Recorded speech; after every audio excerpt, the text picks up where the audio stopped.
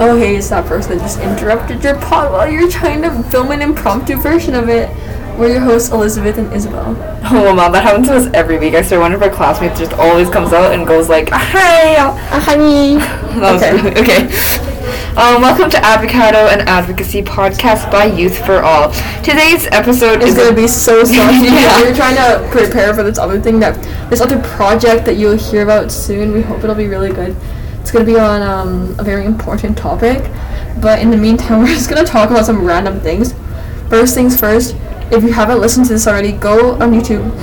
I'm talking through a mask, it's hard. And search up the CPAC national anthem, American national anthem. The girl that sings it is amazing. You need to go listen to her. It's almost atonal, so I think you will have a good time listening to it.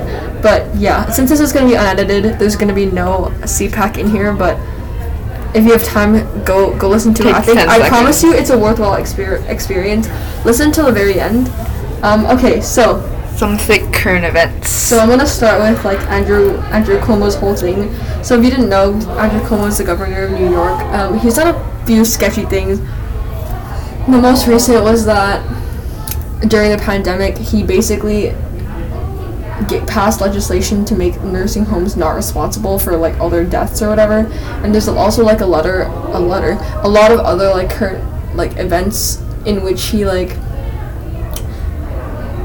My brain's I'm pretty sure he actually just so he mandated sick people or something to go to like nursing homes, but then that was like bringing COVID to the nursing homes, so then a lot of people in there got sick, but the nursing homes weren't liable, so all the families of the people in the nursing homes were like worried sick, but they couldn't go in there. And meanwhile these old people are literally dying, and they also can't die with their family. I listened to like this New York Times podcast where this woman talks about her mother who died, and then her greatest fear was to die without someone beside her, and that's what happened. And it's honestly very, very scary to think about that.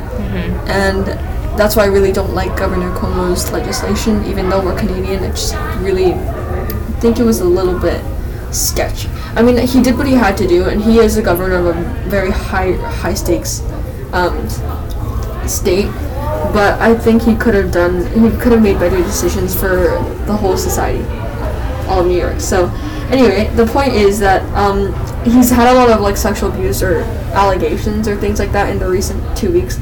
A lot of women have come out against him and talked about how he's like, inappropriately touching them or whatever. And like the stuff against that, like there's a lot of people that say things against that, right? Because there's a generation gap. A lot of people in the older people, like they're like used to touching, right? Because that's what they used to do. Like they just like, I don't know, like put hands on people's shoulders. I don't know. Like same with Biden, right? Biden likes to do that too. He likes to sniff children and touch their shoulders. Yeah, I was told about this at lunch today, and it's a little bit sus considering the hashtag #MeToo movement and like how if there's no consent or like you're not close to this person, probably shouldn't be touching them. It's a fine line. Exactly. And a lot of these people he was like touching or like that sounds really weird. Accused of like sexually, I don't know, interacting with or younger women, right? I think that happened last week too, guys, so yeah, you can tell when we're recording this.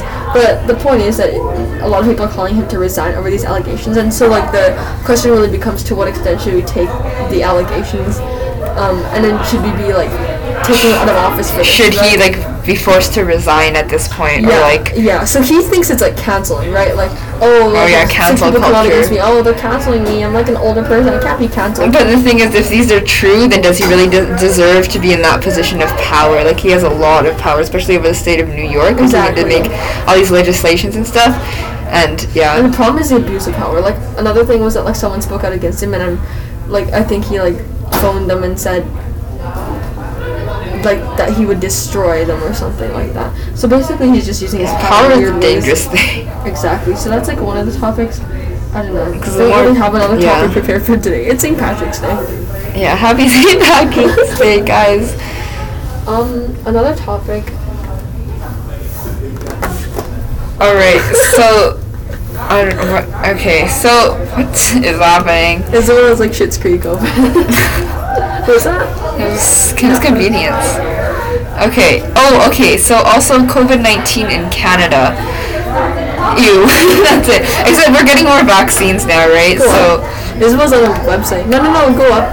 also vaccines. The runner person. The runner person. Oh yeah. Canada's, how do you say that? Reach races IECA.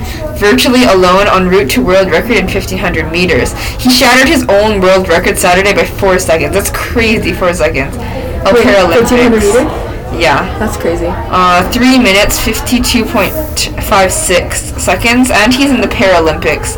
The question should be, to what extent do we think Tokyo 2021 will actually happen? Oh my god. Okay, wait, no, listen. He lost some mobility on the right side of his body when he was hit in the head by a golfer at age 10.